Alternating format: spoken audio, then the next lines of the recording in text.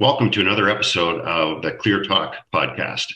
At Solutions 360, we provide the software tools that help customers support and account for their managed services programs.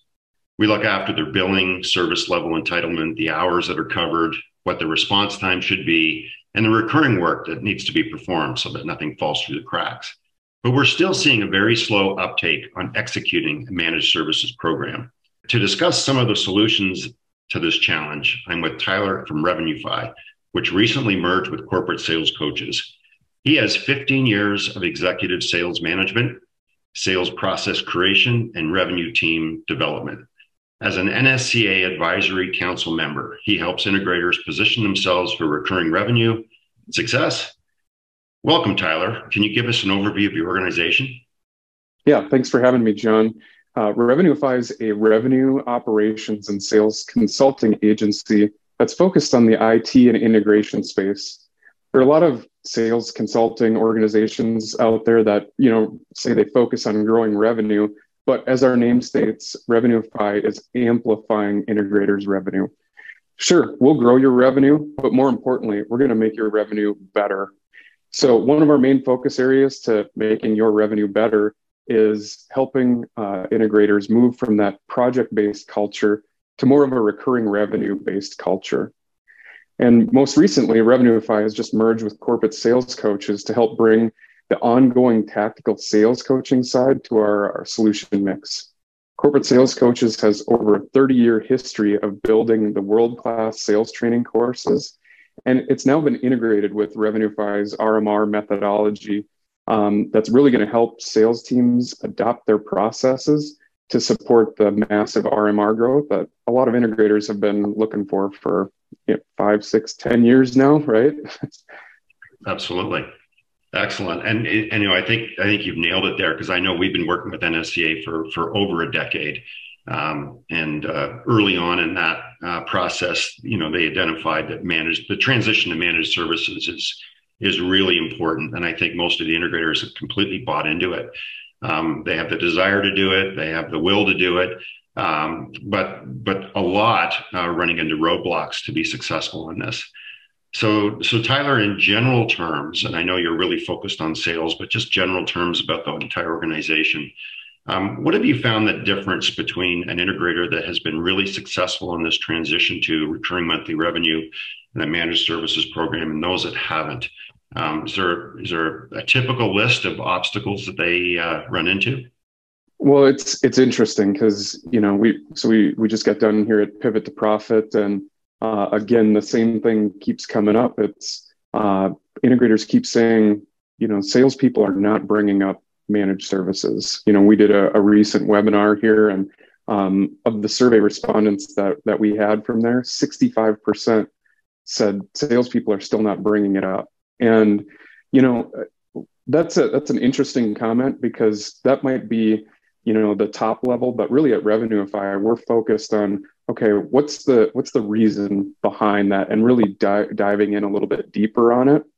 And so at the core of why are salespeople not bringing up, why does this keep coming up, really it's selling managed services, selling recurring revenue is completely different than selling a system sale that integrators have been used to selling for a long time. And what we find a lot of times is that integrators are doing, maybe one sales training event, that they're saying, hey, here's the speeds and feeds of our managed service program, but they really don't spend any time doing the ongoing tactical sales coaching to help reinforce that. And they're also not coaching or thinking about it within the entire organization, that managed services, it's a financial strategy. That's really the reason why the integrator's customers are buying a managed service program or a subscription. It's completely different than the reason they buy, say a box that's sitting on a conference room table, right? That's a need that they know that they've got out there. But with a managed service program, it's creating value within the organization for the long term. And so we see a lot of integrators, they're just not focused on what is the value of my program and how do I communicate that out to our ideal customer base. Yeah, I noticed that too. The conversations often are going on focusing on salespeople. I felt like we were getting picked on quite a bit during Pivot to Profit, but that's all right. Um, It was a pick it, on salesperson year at Pivot to Profit this year, I think. So exactly, we were underrepresented, but it's interesting.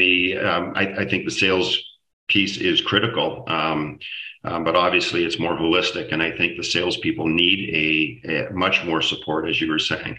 It's not just an afternoon sales training. It is an entire shift of the organization's perspective on what the program is going to do. So you covered some really good general terms that covered the organization. Is there a single biggest success factor for an organization that has actually executed well on managed services? yeah, I think, as we've looked at it, and I've had the opportunity to look at, upwards of 70 different managed service programs, throughout my career. And, I really break it down to one sentence, and that is, the integrators, the IT companies that are super successful at selling managed services, they understand the value of their managed service program, and they understand the critical events when they need to talk about their managed service program. And so, you think about the first side there, the value of their program. Again, with integrators, we talk a lot about speeds and feeds of these different solutions that we sell. And if we do that from a managed service program, we're going to have a tough time getting traction on that. We really need to think about our managed service programs as that financial strategy. That's the reason why our customers are buying it. And so we have to communicate that. We have to coach our entire organization, not just the sales team, but everybody from our operations team to our service techs. Like, they need to understand that the reason why these customers are buying this solution. And then, the second piece in that sentence is understanding those critical points when we sell managed services. And, I've been hearing for years, just put the managed service program on the proposal, right? Like, we've heard that over and over, like that's going to be the big solution that's going to finally drive it. And unfortunately, we can force that, but that is the absolute worst time for actually winning a managed service program. And so, through our research, the best times for bringing up managed services are prior to even generating a quote or talking about specific solutions, and then after that first project is completed. We see those are the two big areas that have the most success, the highest win rates from driving managed services. And as integrators look to build that out and support those critical events, using a tool like Solutions 360 to kind of hard code those specific actions at each of those stages is just so critical in helping to drive managed services, because our sales folks need that roadmap, and tools like Solutions 360 can really provide that roadmap and support us in those critical events as we're looking to drive the managed services. Yeah, you make a really good point. So many integrators say, well, just put the monthly payment down on the quote. And that's one of the features that we do provide.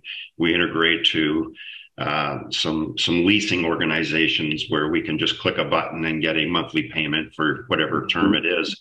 But that's like you say, that's such a minor piece of it. And I really like your perspective on the fact that it is creating the value to the customer for the overall solution, which is, a longer term, whether it's equipment refreshing or whether it's just that operating expense transaction. But there really are two big pieces to it, right? There is, okay, well, what are we bundling together?